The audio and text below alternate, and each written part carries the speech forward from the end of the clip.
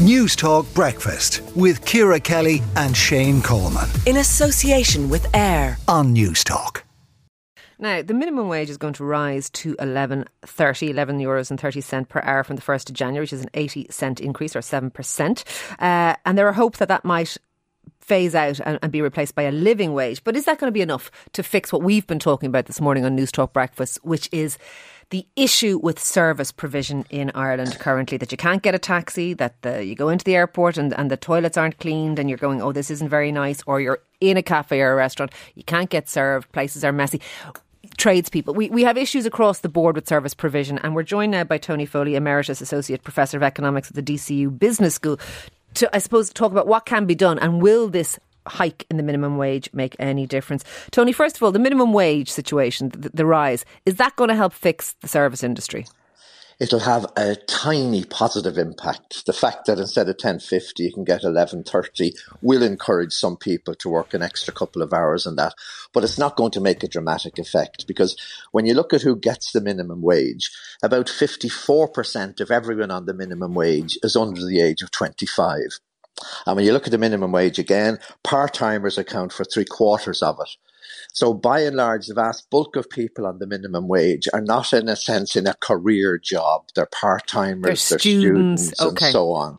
Okay. So obviously it'll attract some of them, but it's not going to make a huge impact, because even if you're working 10 hours a week, well, that's an extra €8. Now, it's nice to have it, but it's not going to make a dramatic effect. Or even if you're working a full day, it's about €6. So it isn't an awful lot of money. Yeah. So we have been talking about this, Tony, and what would make a difference? Because I think a lot of people have recognised it's become increasingly difficult to say to get a plumber, to get to even get a coffee, at the end of your meal, like to get a waiter to come over. There's all sorts of pinch points, it would seem to be. Absolutely. And you want to get your car serviced, then you have to wait 2 weeks instead of leaving it in tomorrow, and so on. So yes, we have significant labour shortages throughout the economy, but we have to accept that this is a product of our success. This is a successful phenomenon. Would we prefer a situation where unemployment is 20% and there's people queuing up to do a bit of work? Of course not.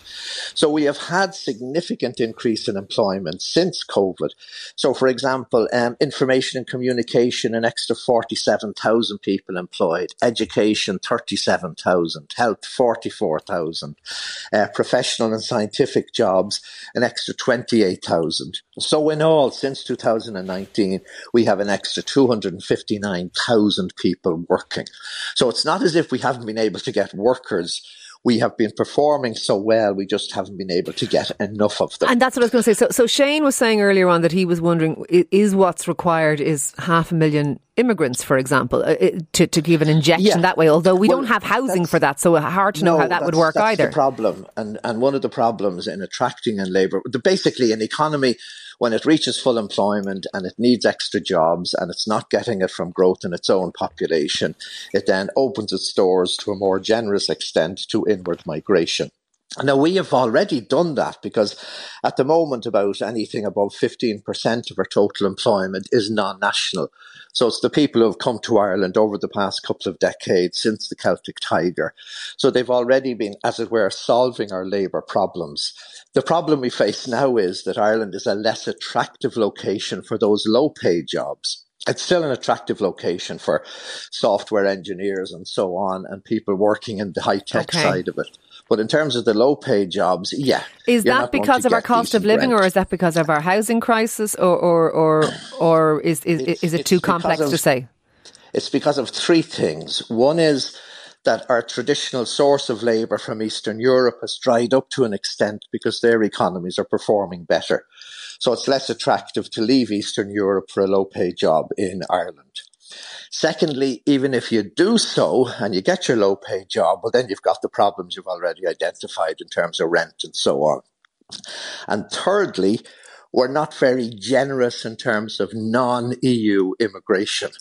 So it's not so easy for bundles of people to come from India or Pakistan or Bangladesh and so on.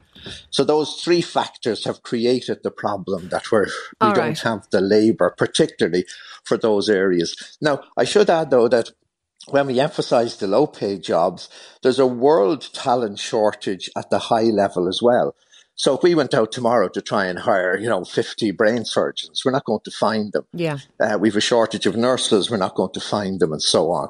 So worldwide, there is a shortage of talent. All right. So, but in brief, Tony, if we were to take steps to, suppose we said, well, we'd like to fix our service industries. We'd like to go be able to have like restaurants that have an abundance of staff. We'd like to have, the airport toilets clean. We'd like to have loads of taxi drivers so that you didn't have to wait for 2 hours. And we would like to be able to get a tradesperson quickly, those types of things. Is there any quick fix to this or not? The quick fix is a more benevolent, generous, freer immigration system. So in a sense, you move down the food chain, you take countries where people have such a miserable standard of living that they're willing to sleep 3 or 4 to a bedroom, as it were, and would come to Ireland for the jobs in those conditions. So the immediate impact would be through significantly making it easier for people outside economic the EU migrants from outside the EU. Okay. Yes. All right.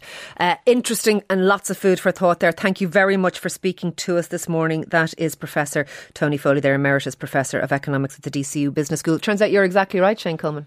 Who'd have thought? Who'd have Doesn't thunk happen it? too often. Look, it's complex, and housing is a huge issue, and it's a problem we're going to have to solve. But we do need more. Let us know what you think. We've all noticed that it is increasingly difficult to go about our daily business, and that there is, exactly as Professor Foley said there, a dearth of the low-paid jobs. We can't seem to fill those posts, even though we've loads of software engineers.